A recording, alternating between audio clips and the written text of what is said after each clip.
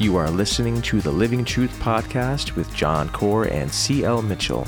Please stay tuned to Living Truth as we engage in an in-depth journey of discovery through the discussion of God's Word for the purpose of devotion and godly living. We pray that you would be blessed through today's conversation and that God would sanctify your heart in truth, for His Word is truth. Good afternoon. This is John Core and Bishop, Brother C.L. Mitchell. Hello. Hello. Happy Friday to you, brother. How are you? I'm wonderful. Happy Friday to you. How are you doing? I'm doing excellent. It is sunny and 86 degrees outside in Phoenix, and it feels great. I despise the heat. Well, I do too. I don't want 100-degree weather yet, but it's February. That is true. It's too early. It's February 12th, and we have 85-degree weather. I suppose that comparatively, right, with where the nation has been, that's good for us. Yeah. I suppose I will in all things give thanks to God, for this is the will of God concerning. Well, I see you still have your. Listen, I have the short sleeve shirt on today. Going to break that out. You know, I love long sleeves. I love the cold weather because I get to wear long sleeve shirts. And here in Phoenix, not very often you get to wear long sleeves, but today I had to wear short sleeves and take advantage of the beautiful weather here in Phoenix. So absolutely. And so anyway, we're excited to be here. Excited for you who are listening to join in our conversation. We are two good friends who like to talk theology, like to talk about the Bible, and we love to see what God speaks through that and encourage us through His Word. We have been discussing and looking into the book of Ruth, and we are in the midst of that discussion. And the book of Ruth, which maybe some people may be asking, why of all the books in the Bible? Well, one, it's short. But of course, at the rate we go, short doesn't mean anything because we take our time. We like to uncover the truth very slowly. But also there's a lot of practical things in the story, and the characters that are in this story I think are relatable to some people, to all of us. And also there's pictures and types or illustrations of Christ in the church in the story as well.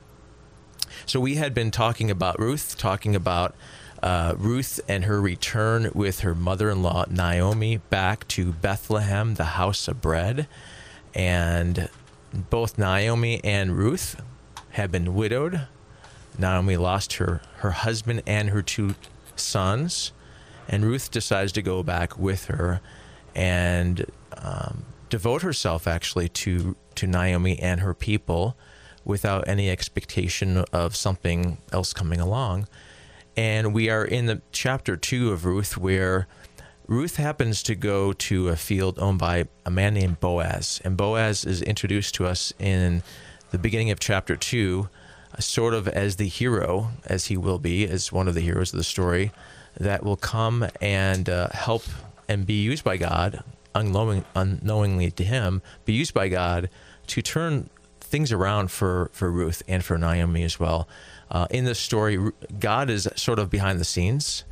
He is mentioned on the people's lips, and he is mentioned in some commentary as far as his providential guidance. But for the most part, he is working through the people in the story.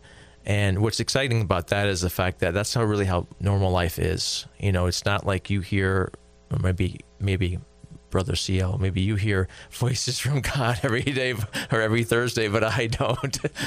Most of life is lived by faith, where you're not really certain which way to go and you're not certain which direction to go. And you just trust that God is working through that and working through circumstances that on the surface don't look so good, but God is always at work, and there's nothing that is thrown into our lives that can throw him off course. So we left off with chapter 2, and maybe we can read a few verses just to get a little started here in Ruth chapter 2. It says, now I'm going to just start with verse 1. Now Naomi had a kinsman of her husband, a man of great wealth of the family of Elimelech, whose name was Boaz. And Ruth the Moabitess said to Naomi, "Please let me go to the field and glean among the ears of grain after one in whose sight I might find favor." And she said to her, "Go, my daughter." And so she departed and went and gleaned in the field after the reapers. And she happened to come to the portion of the field belonging to Boaz, who was of the family of Elimelech. Now, behold, Boaz came from Bethlehem and said to the reapers, "May the Lord be with you." And they said to him, "May the Lord bless you." And then Boaz said to his servants who was in charge of the reapers, "Whose young woman is this?" And the servant in charge of the reapers answered and said, "She is the young Moabite woman who returned with Naomi from the land of Moab."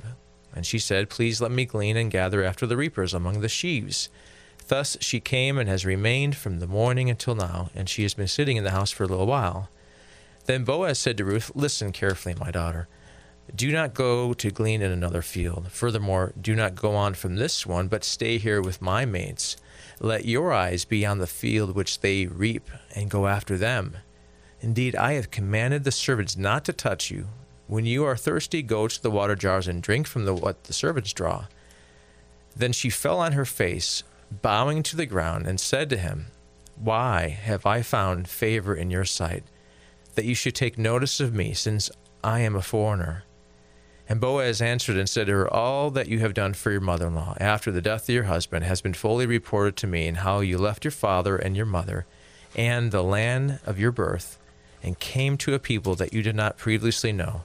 May the Lord reward your work, and your wages be full from the Lord, the God of Israel, under whose wings you have come to seek refuge."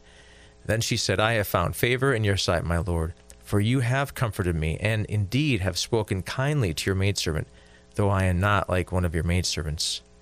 And at mealtime Boaz said to her, and this is sometime later, "Come here, and that you may eat of the bread, and dip your piece of bread in the vinegar." So she ate, or sat beside the reapers, and he served her roasted grain. And she ate and was satisfied and had some left. When she rose to glean, Boaz commanded his servants, saying, "Let her glean even among the sheaves, and do not insult her. And also you shall purposely pull out some of grain from the bundles, and leave it that she may glean, and do not rebuke her." So she gleaned in the field until evening, and then she beat out what she had gleaned, and it was about an ephah of barley. And then she goes back to her mother-in-law and has a conversation with her mother-in-law. Now, that scene is full of awesomeness, you might say. Yes. And so let's talk about it. I believe on last week that we left off at verse number 10. We were going to pick up there. We did, but let's work ourselves into that, because that to me is, when I look at verse 10, and just to, if you're driving in your car, or if you don't have your Bible in front of you, verse 10 to me is the one that leaps off the page. It's the one that just kind of sings, and it is her response to what he's done for her. She says, and it says, she fell down on her face. She's literally goes on her knees, puts her face to the ground. It's significant there, which we'll talk about in a second. And then she says this, "Why have I found favor in your sight, that you should take notice of me, a foreigner?"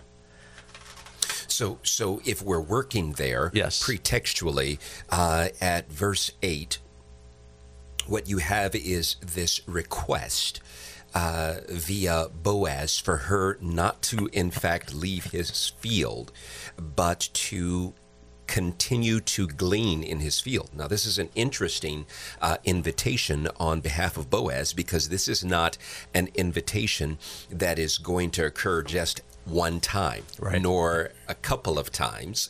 This is going to be over a series of months. So it's going to be over the months that encompass the barley framework, right, and it's going to be over the months that pertain to the wheat, right, framework.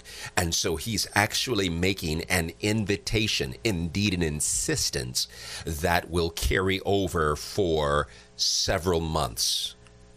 Okay. I think that's interesting because as he's doing this, she recognizes that he's not just making a positive statement, as we discussed last week, but he's making a negative statement. Do not go there, but remain here. And his desire for her to remain where she is currently, namely in his field, is not selfishly oriented, but it is graciously oriented, as is going to be borne out in the post text, namely in verse number 10. Well, your first point, let's just talk about that. Your first point being that this isn't a one-time event. We're reading this here, not realizing that there's a season of harvesting to do. There's the barley harvest and the wheat harvest, which tells me that his kindness he's showing to her isn't a fluke, is not a one-time do this because it makes me feel good now, but he's actually committed to her this kindness of allowing her to glean in his field. Now, we haven't mentioned the fact that he's going to allow her to glean with his maidservants, because that's another kindness he shows to her. But the fact this is perhaps part of his character, that it's a he's a gracious man. He's a gracious man. He that is part of his character. Okay, go on. So, if you're looking at the text, then he says to her in verse 9, "Let your eyes be on the field which they reap, and go after them. Indeed, I have commanded the servants not to touch you." And now, Dr. Block from Wheaton University in Chicago sees this as a negative statement, and I want to articulate his take on this before I give my position on it, because I have a bit different position, and I've discussed this with Dr. Block personally. Did you get his autograph when you did that? No, I didn't get his autograph. Okay, I'm just curious. But he sees this as Poloni Almoni. Right. He sees this as a statement that is indicating the negative situation, German sits in Leben, the situation that is going on in the culture of that day, which he deems at this particular point to be of a negative nature, because women were vulnerable in that culture, and because a lot of the workers were rough and sometimes in their character deplorable. He sees this as a prime opportunity for her to be taken advantage of, dare I say, sexually taken advantage of. And so in his commentary, he raises a question, and I think he's raising a legitimate question. Right. I don't know that he's raising it rhetorically with an insinuated answer. His question is, could this be the first aspect of women's protection rights or something of this nature? Right. And in discussion with him, I think he's leaning toward the overall context culturally. Let us speak momentarily to the context. This is happening during the period of Judges. Right. And during the period of Judges, Israel is certainly not on her best behavior. She's not altogether Torah observant, as it were. And so we see coming out of the book of Judges where the Benjamites have been guilty of sodomistic practices. And this is not a Genesis 19 situation with pagans and Lot, with the people of God versus the people who are gentilic or Gentiles in nature. This is a scenario of the people of God, covenantal children of God, the Benjamites. And after that scene, then, we also see a priest who allows his concubine to be taken advantage of. So he's pointing out the overall context that is picking up momentum and finding itself in the book of Ruth chronologically and culturally, so that he suggests there's not much confidence in these workers in the field or in Israel at this time. I tend to agree with that, because what you're saying is, given the time of the Judges, if you were a single woman, you weren't safe without protection, without a man as your protector. Yes. And as you point out in the book of Judges, how it ends is not very, very well. So he gets his argument as far as sexual harassment, so to speak, protecting her from any kind of advances unwantingly from men who may be working in his field or perhaps going by. So that's perhaps where he's getting his understanding or his take on it, because it's the time of the judges. But you disagree with that, is what I'm... I do. I think, and as I discussed with Dr. Block in person, that the overall situation and disposition of the nation of Israel, the tribal disposition spiritually, would in fact lean toward that interpretation. However, chapter 2, the earlier verses, would suggest to me that there is something different, not only about Boaz, but something possibly different in the disposition or the character of his workers, as evinced in chapter 2, verse 4b, "May I am be with you," is his initial greeting. Right. And they said collectively, it's a plural in the Hebrew text, "May I am bless you." There seems to be this insinuation, as it were, by the author that the grace of God on the owner of the land, Boaz, is also indicated in and has trickled down upon the workers to some degree. In other words, outside of the language and verbiage of the foreman, we don't necessarily have a negative sense of those individuals who are at work within his field at that point. Right. So I see from the Hebrew text a stronger argument, because that pretextual argument comes from the language versus just an imposition of the cultural argument, as it were. So then why... So if he is assuming that they're safe, is what you're saying, why give the warning, don't touch her? I think... If there's no threat to her, why give the warning, don't touch her? I would not suggest that there is not a threat, but not a sexual harassment threat. Right. I think the threat would be, she's asking two things as articulated in the mouth of the foreman. Number one, allow me to do what is within the norm of the culture, Israeli culture. Number one, allow me to go behind and take the corners of the field, and also what is dropped. But secondarily, she says, and allow me to collect from the sheaves, which would have been anti-Torah. That was not normative within the framework of the culture. What's more, he has given her a command not to go to another field, and upon seeing how much she has gathered, by his statement of permission and by his allowance of favor, there seems to me to be some insinuation that others may look at that and want to say, no, you are not to in fact take the sheaves. No, you're not in fact to collect that much. And so there seems to be a prohibition saying, I've instructed them not to stop you or prohibit you, because they're going to see the favor that you've garnered. They're going to see the excessive amount of barley during barley season and wheat during wheat season, and I want them to know, don't stop her.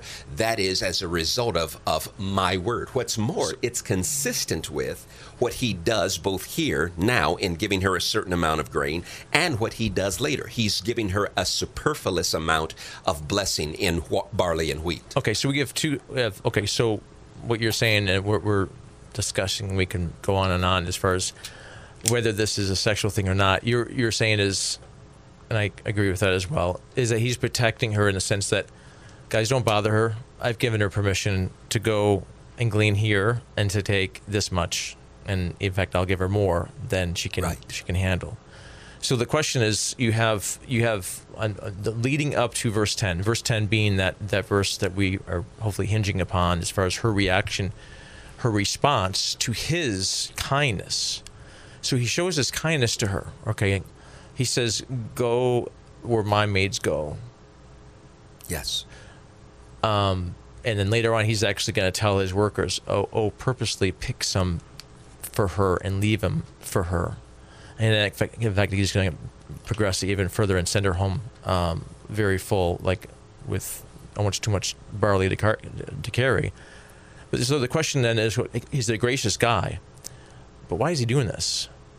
He could have done this with, he had other visitors to his field what is it that what is motivating this man to do this much for her, and not just giving her all this grain. There's something else going on than just the amount of grain he's giving her. Absolutely. Because of her response her response to him in verse 10 precedes even more grain that he'll give to her. So in verse 10, she responds to some kindness that he is showing her. Let's get into that, because there's something significant, I think, as far as it's more than just giving her grain, because he would have given any stranger grain as well, or allowed them to glean in his field. So what is it about him? What is he doing to her? I think you're absolutely correct, John, that this insinuates something more. And I think in order to arrive at verse number 10, we have to have a wider perspective, as it were, on the pretext. Remember, again, in chapter number 1 and verse number 6, that the term in the latter section of the verse, pakad, right, which we've discussed, is employed. And it is insinuated in the earlier section of chapter 1, but it is directly stated in this particular area. And the word pakad is to visit. God has visited his people. Okay. And here, the insinuation of the visitation is he has visited them in Bayit Lechem, in the house of bread, with lechem. Yeah. Whereas in the earlier portions of the verses, he has visited them. It's kind of the divine passive that there has been a famine in that place and they have gone to a different land. So you have both a positive by insinuation in the earlier verses, but then a negative in the earlier verses where there is a famine, and a positive in verse number 6 where there is the visitation of the Lord. Right. But the question is now, he's going to give her the opportunity to go and gain an excess or an excessive amount of grain, and he's giving her opportunity in the field. So what we're seeing is a general pakad, or visitation of I am, in chapter 1, verse number 6. But now we're going to see a particular or special visitation by way of grain in chapter number 2, and it's going to raise a question. It's going to immediately raise a provisional question on a human scale, on a sociological scale. Why are you being this favorable to me? But it's going to, above that, raise a theological question. Why is God, or I am, being this gracious to me? So that's what we're getting into as we step into verse number 10. Both a societal or horizontal question, and then a vertical or theological question. Okay, now answer my question. The question, that was really good. But my question is, why is he showing? He's giving her more than just grain, yes, and water. What is he doing to or for her? Because again, she could have been another stranger, and he would have said, "Glean my fields." But he says to her specifically, don't go to another field, but stay here and go with my maids. Stay with my maids. Go with my girls. Stay with them. Well, right off the bat, this assumes that she wasn't with them before. This assumes that she was gleaning in another place where his maids wasn't, where his maids were not. In other words, his maids were here, and she was over here. Now, he has moved her to be in that position with his maids, which assumes that, well, his maids are going to have a better pick than she had before. So right off the bat, he's already moved her position to a better place, right? That's the first thing. Secondly, it says, and go after them, and let your eyes be on the field which they reap, and go after them. Indeed, I have commanded the servants not to touch you. When you're thirsty, go to the water jars and drink from where the servants draw. Now, this means that beforehand she did not have that privilege of going. In fact, if she was a foreigner, she couldn't go to those water jars to get. If she was thirsty, she had to go back into town and draw from the well. But now she doesn't have to do that. So 2 things right off the bat he does for her. He kind of moves her to the front of the line, so to speak. He moves her from the back or from the outskirts to now going among the maids to pick. And then now when she's thirsty, in fact, she can drink water from where the servants are supposed to drink water, or the water that's drawn for the servants. Those 2 things tell me a lot. It tells me that he doesn't see her as a foreigner. He doesn't see her as an outcast. He sees her as somebody as so important that he's going to allow her to be in a better place of privilege, so to speak, in a place where she can get better gleanings, better water. I almost wanted to say better pizza at Papa John's, but I'm not going to do no commercial breaks here. But better, everything's better because of what he does for her. He says, you're here, but now I see you as going over here. And that's something that normally you wouldn't do. I'd like to further that microcosmic view, though, of what's going on. Because what we see in this small picture on this horizontal scale is, first of all, the narrator is, in fact, giving us a statement of repetition. The book is replete with the idea she's a Moabitess. Exactly. The author doesn't want us to miss that. And so she is deliberately to be seen on the outskirts, not just the outskirts communally or socially, but familially. She's seen on the outskirts. As such, his activity toward her are familial in nature. He seems to be bringing her into the social or familial framework and welcoming her with hospitality, this concept that says a lover of strangers. Isn't it interesting how, and this is something that I think you hit the nail right on the head, is that she's an outsider, and from a law standpoint of the foreigner, and especially a Moabite person, was not included in the covenant privileges, the covenant, the laws of the covenant. They're excluded from the worship. But he is extending her a kindness and welcoming her because he sees something different about, though her background physically is that she's from Moab, spiritually she's already decided to follow God, Yahweh. And he recognizes her not as a foreigner, but as somebody that is already a follower of God. She's already entrusting herself not only to Naomi, but to Naomi's God, right? Yes. Where you go, I will go. Your people will be my people. Your God will be my God. She's already entrusting herself to that God. Though Naomi is bitter at that God when they come back, Ruth doesn't have that bitterness. And she's entrusting herself to this God that somehow guides her into, and she doesn't know who this Boaz is yet, but this kindness that she begins to see through Boaz, and she's shocked at, it's all from God. I think therein lay another essential point, John. Sure. And that is, this hospitality is not distinct from Torah observance, nor is it distinct from Yahwehism. Now, I want to be careful because... In English. Yes. Repeat that. I'll clarify. In the ancient Near East, even in the Code of Hammurabi, there was a hospitality code. Right. We see this code grossly broken and challenged in Genesis 19.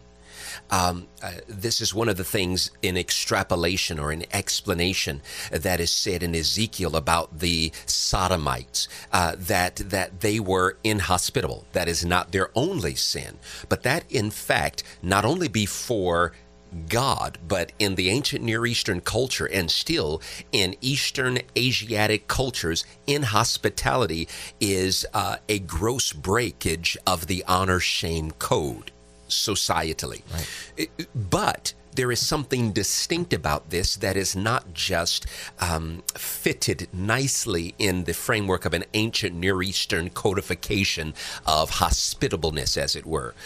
Boaz seems to be alive with Torah.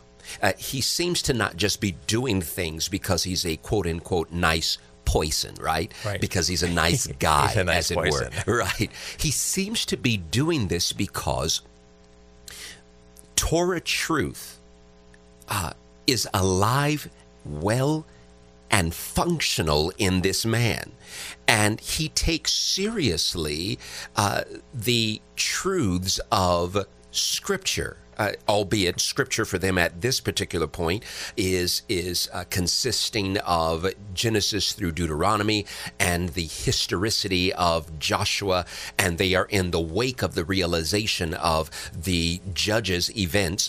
But for him, he takes very seriously the truths of Leviticus and the Deuteronomistic truths. As such, his actions are not just simply societal actions. They are not just simply kind actions. They are actions of a man who takes God seriously and who is dependent upon God in order to illustrate the character of God. Because remember, Torah is an articulation in action form of the character of I am.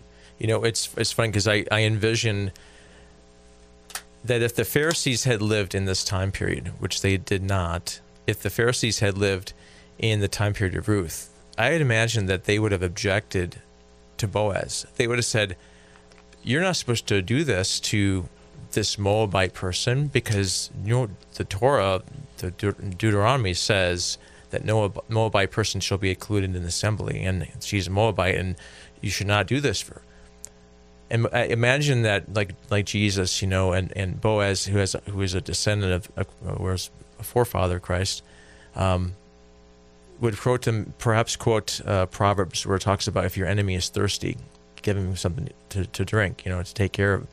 That the Torah, the observant person, isn't so minutially involved in what he can not do or not do for the benefit of himself. Torah, the person who's Torah observant realizes that a person's life is more important than where their background's from. In other words, the kindness that he shows to her, he should show to her even if she was an Israelite or an Ammonite or a Moabite or somebody from some other place, that the kindness you show to one person should be the same for all peoples. In other words, he should not be saying, well, are you Israelite? Show me your card. Oh, okay, then I'll show you kindness. It's almost like sometimes when you act a certain way with people that are Christian, right? You get into your little Christian cliques, and you go to church and you say greet each other a certain way, and you say, "Bless you, brother, sister," and you are kind, and you put on the face, and you put on the act. But then you go to work and you're surrounded by non-Christians and you don't treat them well. Well, you shouldn't. As Boaz would do. He would treat both kinds the same. If you treat the unbeliever like you would treat another fellow believer, it should be the same, is what I'm trying to say. And that's the kind of character that Boaz has, and that's what God calls us to do as Christians, is to not be respective of persons, is not to say, well, I'm going to put on this hat for these people and act a certain way and treat these people a certain way, and then when I'm around these other people, I'm going to treat them a different way. No, God calls us to love one another, right? By the way, John, their activity in Torah toward strangers sprang directly out of how they were maltreated in Egypt. You were slaves in Egypt, and you were mistreated. So I want you to be certain that you treat people correctly. By the way, for Messianic believers, or for Christians, as it were, this is part of the beatific homily, that we don't look for people who do well to us to do well to them, right, or who have to give to us in order to give to them. In other words, we are not doing what we are doing out of reaction. Right. We are doing it proactively because God, in His kindness, has graced us with the capacity, the wherewithal, and the means by which to articulate His good character within the framework of relationship. And that brings up another point. And this is obviously, we're looking at Boaz right now. We'll get to Ruth and her reaction. is that tells us a lot about Boaz as well. And a practical thing you just brought up is giving without expectation of receiving. In other words, how can she possibly pay him back? Sometimes you give to people with the hope that maybe they'll return the favor. God shows us kindness every day, and knows there's no possible way in eternity of us being able to pay God back at all. Boaz shows her kindness, unexpected kindness, and she calls it favor, and we'll look at that word in a second. And there's no way that she can actually repay him. But he doesn't do that. That's not his motivation. His motivation is, well, I'll do this for her because, well, maybe I'll get something in return. Because that's not what it's about. It's not about what you get back. It's about really what you give. And so his character speaks volumes in that sense. This is unheard of because think about the unusualness of a person named Boaz or like Boaz in the time of the judges, or even in today's society. Most people in our country, in our society, we do things for other people, hoping that they would return, and that's how society is. And it's unusual when somebody does something that's kind, with no strings attached. There's no fine print. People say, "What gives? What's the catch?" And we say, "No, just God loves you." I point out, John, because I love your point. I now undertake an effort to point out the Hebrew, matzati chen, yes, right? She says in verse 10. Now, we're still in verse 9, but she says this in verse 10. She says, matzati chen. Yes. Now, in other words, why have I found favor? Did you find matzah in your pantry? I found. Go on. Now, here's the thing. The term, the phrase, consists of a question. Right. Ma. And then matzah, to find, right? And then chen, favor. Grace. Now, that's important. Right. Okay, so there's an aspect, because to find here is the equivalent of the Americanized idiomatic phrase eureka. In other words, it's shocking. It's surprising in every way. What did he give her, to answer your question directly? He gave her something that she didn't request. Right. She hadn't expected. She hadn't worked for. She could not have earned. He absolutely shocked her. And this is the point. On a sociological framework, the grace of God given to us should be so articulated and expressed to us that it should be shocking to whoever encounters it. Right. It should be something that they don't expect. Listen, I love this whole concept, because this is the best that secularists can do. Pay it forward. Really? Right. And I'm glad, because that is an expression of providential grace articulated in fallen man's heart, to pay it forward. That's good. And that has seasons, right? We find out somebody did something at Starbucks. Then we say, okay, would you like to join the pay it forward? Or we find out on News Channel 5 somebody did that in gas. Would you like to pay it forward? Right. But Christians don't come into this casually, incidentally, accidentally, haphazardly, or on occasion or seasonally. In other words, we don't wait for Christmas to be good to believers, nor to be good to people. We ought to be the shocking factors that God has placed within the framework of the planet. We ought to be the people who are always looking for an opportunity to shock others with gifts from heaven. Can you imagine, I'm just going to tag along with this, can you imagine if there were other ladies or people like Ruth, and she goes back into town and tells them what happened? You know there's going to be a long line of people wanting to glean at his field, because they want to be a person just like Boaz, because they realize there's something different about him. You're going to get treated well. He's going to bless you because of his kindness and his goodness. It's not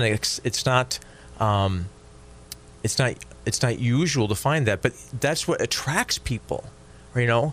I mean, now we're going to skip forward to the New Testament. Paul says to adorn the gospel of God, right?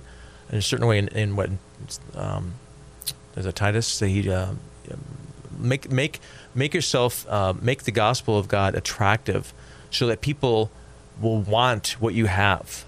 Okay, will want the kind of Jesus that you're giving, the kind of love that knows no conditions, no expectations, no strings attached, that elevates the person. You know, what's funny is that I was at home talking about this with my wife, and she asked the question that was really profound on the Ruth's reaction. We've been talking about Boaz's initiative, now Ruth's reaction, and how she reacts to this. And her question was, I think if I remember correctly, her question was, how did she receive it? Because sometimes it's hard for us to know how to receive that. We want to look for the fine print and say, okay, what gives? I don't really trust this. This is not true. This can't be possible. How can somebody be so kind to me? Look, I don't deserve this. I love that because Sharon is insightful with her queries. Here's one of the things that I think is explanative of not only the matzati, but the word that explains what she's shocked by, what she's found, is favor. Right. This idea of favor is this concept of something that is not deserved, not expected, is not earned, can never be earned. Right. And in fact, there's no anticipation for it to ever be paid back. Right. That's the truth. Right. She is shocked by a gift from this man that she doesn't expect, that she hasn't asked for, that she has not earned, that she will never be able to earn, and he will never request it back from her. Now, how do you react to that? Now, it's important for us to think larger context. This word is the same kind of word that is depicted in Genesis 6. Right. When Noah found favor. finds, I'm shocked that out of all of the people you're going to let live, out of all the people who you're going to rescue from this deluge, out of all the people who are going to see the positive side of redemption and not the negative side of redemption, you're going to allow me, right, my wife, my sons, and their wives, listen, what's on the stake? To live? But isn't, now, just, we're going, the same phrase is used in Genesis 6 and other places as far as this favor that's bestowed. The reaction tells everything, though. Because think about it, as Americans, let's just think about our society as Americans. We think we deserve everything, right? Yes, we're entitled, quite. We are entitled. I'm entitled to this, that, and the other. I'm entitled to free this, healthcare, whatever. I'm entitled to everything. Okay. How do you teach grace to a society that thinks they're already entitled to everything you have? In other words, the reaction of Ruth typifies the proper reaction of somebody who knows, I don't deserve anything. Right. I deserve to be outcast. I deserve to glean where there's nothing left. I don't deserve this. And so the person who is in that position, who realizes, I really don't deserve this, now they have a choice. I will accept it, or I will bemoan the fact that I don't deserve this and still I'll refuse it. So you have a choice. The person who says, I don't deserve it, and yet receives it, that's the place where the person needs to be to really appreciate the grace of God. The person who says, well, I deserve this anyway. This is nothing special. I deserve, it's like these contestants who come on these singing shows, American Idol and others, and they think they're great. I deserve to win because I am the best. And well, they haven't really been. They don't have that humility. They don't have that. They think they deserve something they have not even attained to. God wants to give something that you and I can never attain to, one thing that we did not deserve. We deserve in reality, and we don't deserve to go to heaven. There's no way we can go to heaven without the grace of God. And as Christians, and we look at what God has done for us in Christ, our reaction ought to be the same as Ruth. Who am I that Jesus would do, that God would do such a wonderful thing for me? And receive that and say, okay, I understand. I don't deserve this, but thank you. Thank you. Wow. I mean, that to me is that tells me the heart of the person that's ripe for the gospel, that's ripe for receiving and understanding the grace of God, because they already understand. Yes.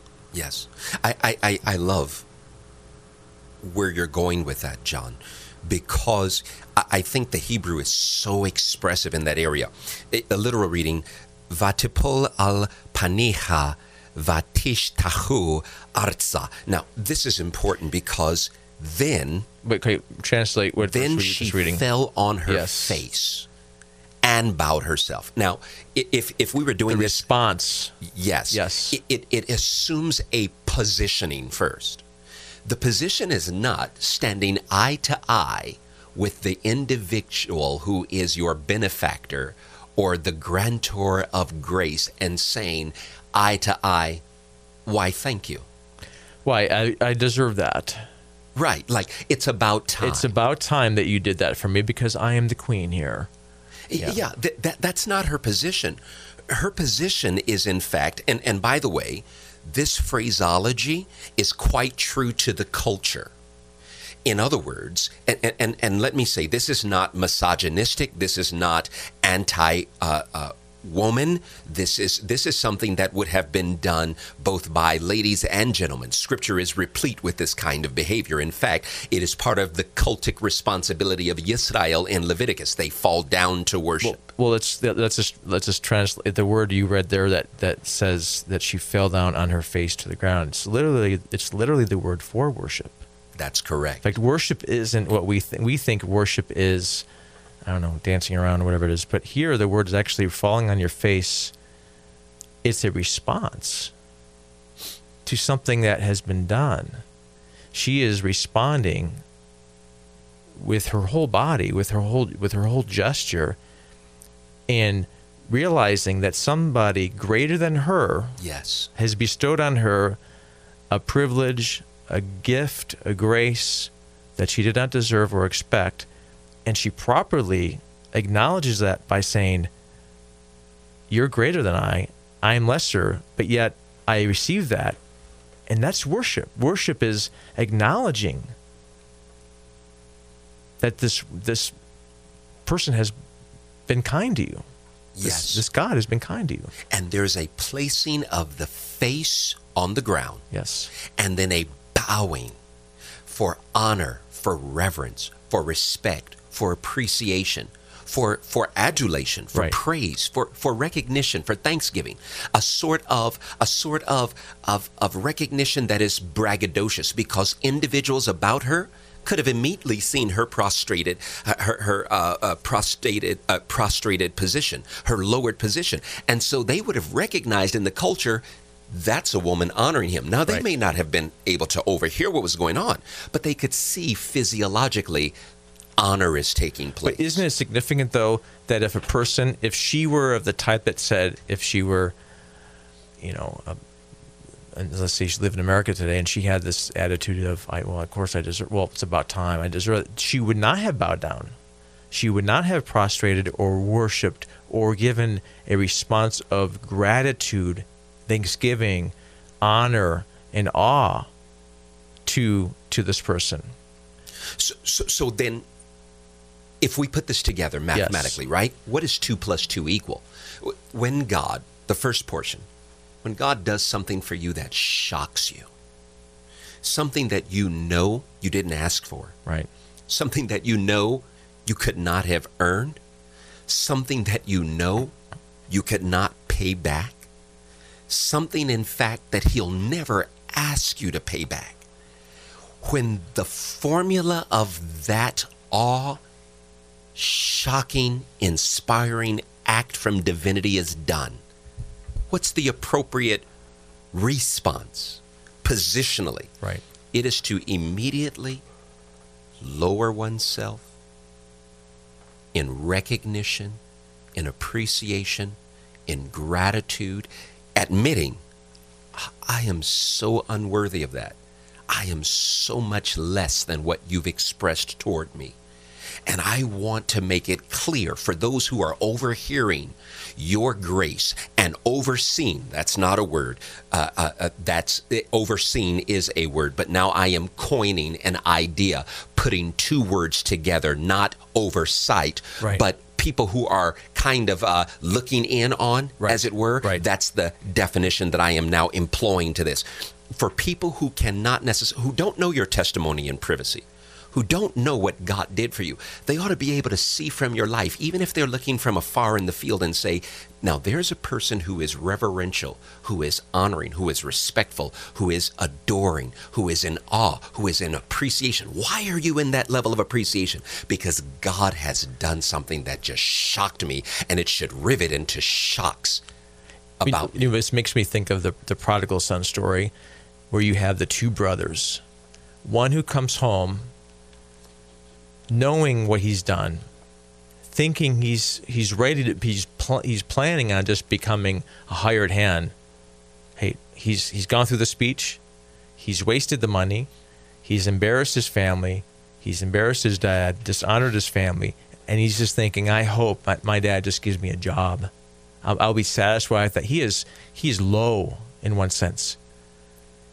And yet God raises him up, or his dad raises him up and celebrates the fact that he's come home, and there's a great celebration. But then you have the other son, the other brother, who has no appreciation for what he's had all along. His idea is, he didn't earn this. Right. But all along, his dad says, well, you could have had a party any time. All that I have is yours. Here is this older brother who in his mind has never gone astray, but never appreciated or acknowledge the goodness that has come his way from his dad. His response is one of closed-hearted bitterness and anger towards his dad and his brother. This son of yours, he says to his dad, has wasted your money, and you're going to throw a party for him. There's a dichotomy there of the heart, because that in actual fact, both sons ought to recognize, or should have recognized, the grace and the kindness that their own father showed them in what they had as far as the privilege that they had, and the older son didn't respond. So you had the dichotomy of the responses. One was ready, was just empty. One was just brought really low. The prodigal, the wasteful son, was not ready for this, but was raised up in the sense that he was encouraged because he was ready for that. The other son, though, thought he was already high in his own eyes and didn't respond or receive. He's the one who's outside pouting and folding his hands and wondering why there's such celebration. There's a dichotomy there, the kind of heart that does this. And I'm going back to Ruth, where the kind of person, the kind of heart that responds to the goodness that God has shown to us. So what you've spoken to is, I articulated first the position. Right. You've articulated the disposition. Sure. That internal aspect of gratitude. So this is what's important, because for people who are expressive, right? What about the heart? Right. And for people who are reverential in heart, what about the expression? Right. You see, the two go together. Right. The two really do go together. That there ought to be something that God has done that shocks you by grace. Right. But then there ought to be a position that says, hey, listen, I'm not too big in my britches to give thanksgiving to God. Why am I doing this external activity? Because internally, I can't get low enough. I'm thankful. It's like, and what you're saying is there should be a match of the disposition of the heart with the outward expression thereof, right? If somebody, a dad, is at the hospital and his wife has just given birth to their firstborn, I should hope gratitude and joy would fill his heart, so much so that he is ecstatic. Wow, I've got a son, or I've got a daughter, and he's excited because of the good thing that has happened to his life. In his heart, he might say, "Yeah, I'm celebrating the birth of my child, but I'm just celebrating on the inside." No. What's inside has to come out. And if there's a disposition of gratitude, that ought to reflect in outward expression of that gratitude, whatever that may feel like. Here's this woman who goes back to Naomi with her bosom full, her basket full, so to speak, of barley, and expresses, "Oh my goodness, where did you get this from?" The same thing with the woman at the well who goes back and says, "Take and listen. You're this man who told me everything I ever did," and she's excited about that. All my crazy past, she found something, and she expressed that gratitude of what he did to touch her. I pray something for our listeners. I pray that you will run into the hand of God and a man or woman who's in God's hands, who will shock you with good from the throne of God, will shock you with something that you didn't ask for, that you couldn't even think about, that you couldn't earn, you do not deserve, something that you could never earn and they'll never ask you to pay back. And my prayer is, when you receive that good grace from God as articulated through a man or woman of God, that you will have an internal disposition of self-lowering that is not demeaning but is gratuitous with thanksgiving, and that you will have an external showing so that others observing your life can say, there is a man or a woman full of reverence and appreciation for the shocking grace, goodness, and kindness of God articulated and expressed through a biblically observant believer. I pray that for you. Thank you again for listening to Living Truth with John Corr and C.L. Mitchell. If you would like to hear this podcast again or previous episodes, you may do so at passionforhisword.com. That's passionforhisword.com. You may also like us on Facebook at Living Truth Radio Broadcast. That's Living Truth Radio Broadcast. Again, our prayer for you is that God would sanctify you in truth, for His word is truth.